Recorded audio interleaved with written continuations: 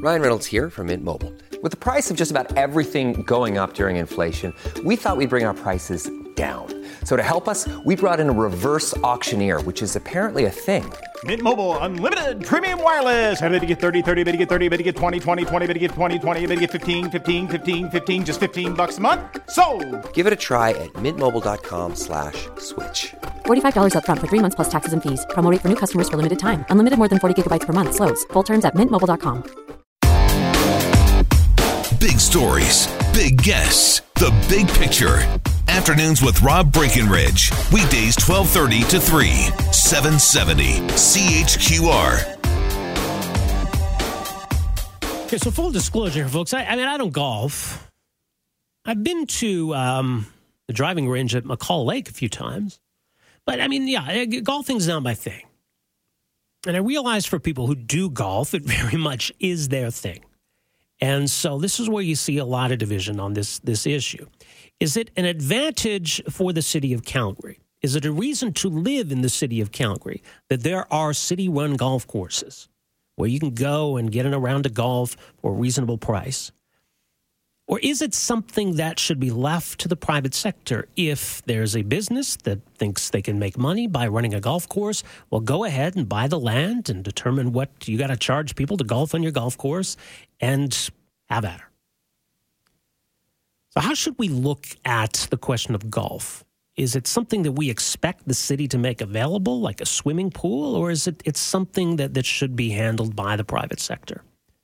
Because not everybody golfs, and even in a city where there are city-run golf courses, not everyone can afford to golf. But here's another question. Is the city actually making any money off running these golf courses? Maybe that would change the debate. If this was a source of revenue, then maybe there would be a reason for the city to keep running golf courses. Well, it certainly isn't a source of revenue, let's put it that way. Joining us to talk a bit more about some of the numbers they've uncovered, Colin Craig joins us, Alberta Director of the Canadian Taxpayers Federation, taxpayer.com. Colin, welcome to the program. Well, thanks for having me, Rob. Right. I mean, I think there is kind of a philosophical argument about, whether this is something the government should be in the business of doing. But as far as the city of Calgary is concerned, how much money is being lost on running these golf courses? Well, according to some data that the city of Calgary provided over the last 3 years, it has lost over $2 million through operating golf courses. That's a lot of money. Yeah, it's a lot of money. And, when you think about it, that a lot of families are still struggling, a lot of businesses are still struggling, the city's raising property taxes. I think it's a hard pill to swallow for a lot of people to have to pay a property tax increase while the city is subsidizing people to golf, essentially. I mean, that's what this boils down to. So that's an overall loss of $2 million between 2015 and 2017. But in terms of individual courses, are there any that are profitable? Well, yeah, the city has 6 courses, and one of them, Shaganappy Point, that one has consistently made some money. But the other 5, essentially, you can pretty much bet on them to lose money.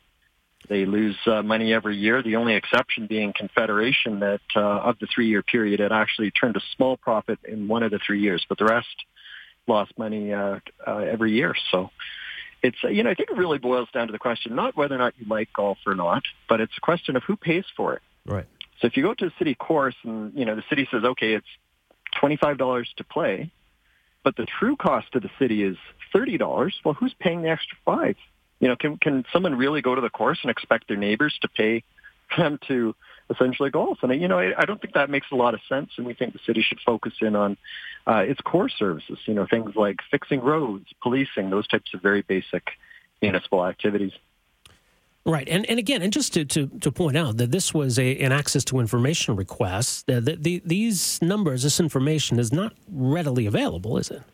Well, yeah, I've never seen it broken out. I mean, this is one of the reasons why I filed the request. I mean, I could be corrected by the city. Maybe they have published it at some point. Yeah.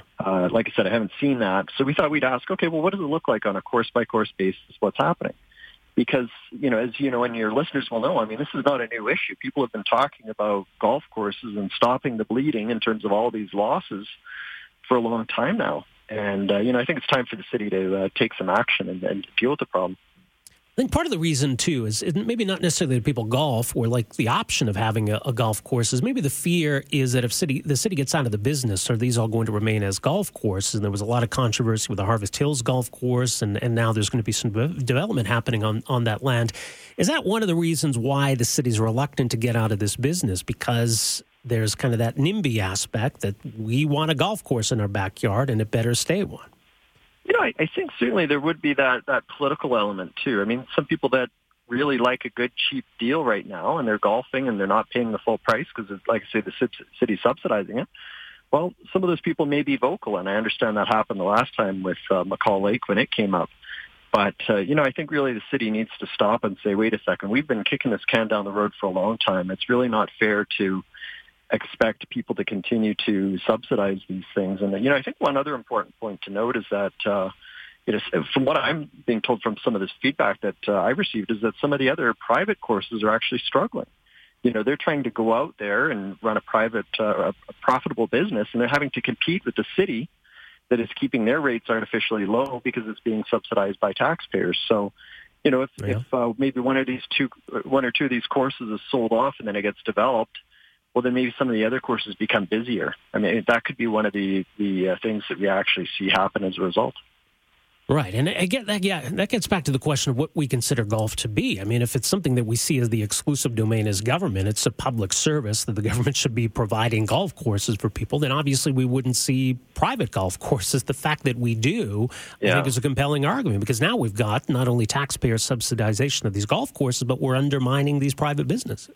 Well, exactly. And like I say, I think that that's a concern, certainly, that many of the private operators would probably raise if they entered this discussion. But, you know, if we think about it, there's lots of recreational activities that the city isn't involved in, and nor should they be. You know, if you like bowling, you have to go to a private bowling operator to go and, you know, play around bowling. Yeah. You know, the city doesn't have a city-run bowling alley, at least to my knowledge. So, you know, there's a lot of different activities like that where people like these recreational activities. The city doesn't provide it. The city doesn't subsidize it. And in this particular case, I mean, the way that the golf industry has evolved, there's a lot of private operators, and the city's now out there competing with them, and they're making it hard for those private guys to continue to stay in business.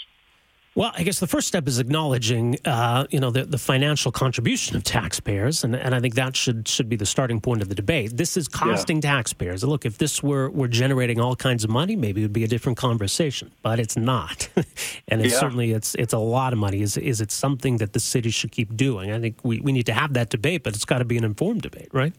Yeah, and I think that's a very good point to make. And the other thing too is that addressing this problem, it's not going to solve all the city's woes, right? I mean, a lot of people are concerned about rising property taxes. Our organization certainly is.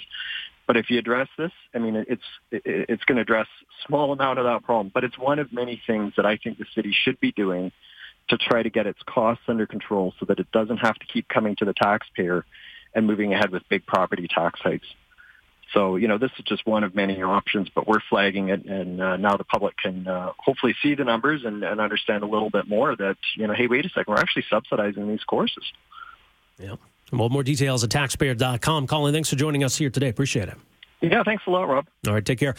Colin Craig, Alberta Director of the Canadian Taxpayers Federation. So they filed that Freedom of Information request to get these numbers and found that between 2015 and 2017, the 6 golf courses lost a combined $2 million. Shaganappi Point turned a profit.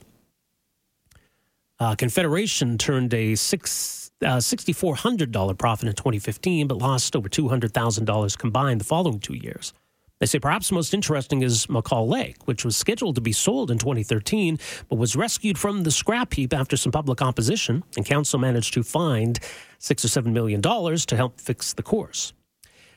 McCall Lake lost $457,000 in 2015 and $666,000 in 2016, $589,000 in 2017.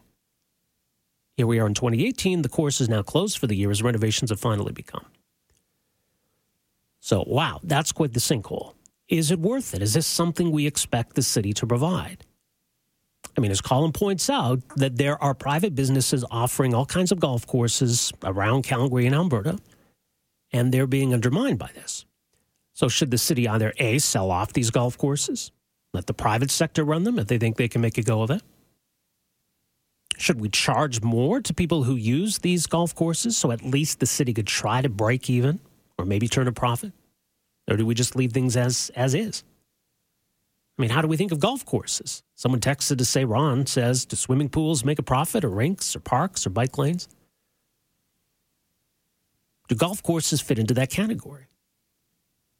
Are there private businesses that would build and provide swimming pools or community rinks or parks? Is that really something we expect the private sector to provide? Or are golf courses more like bowling lanes or go-kart facilities or all kinds of things that might be fun to do, but we don't expect the city to build?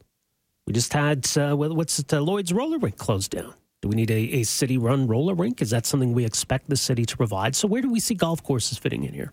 Afternoons with Rob Breckenridge, starting at 12:30 on News Talk 770 Calgary.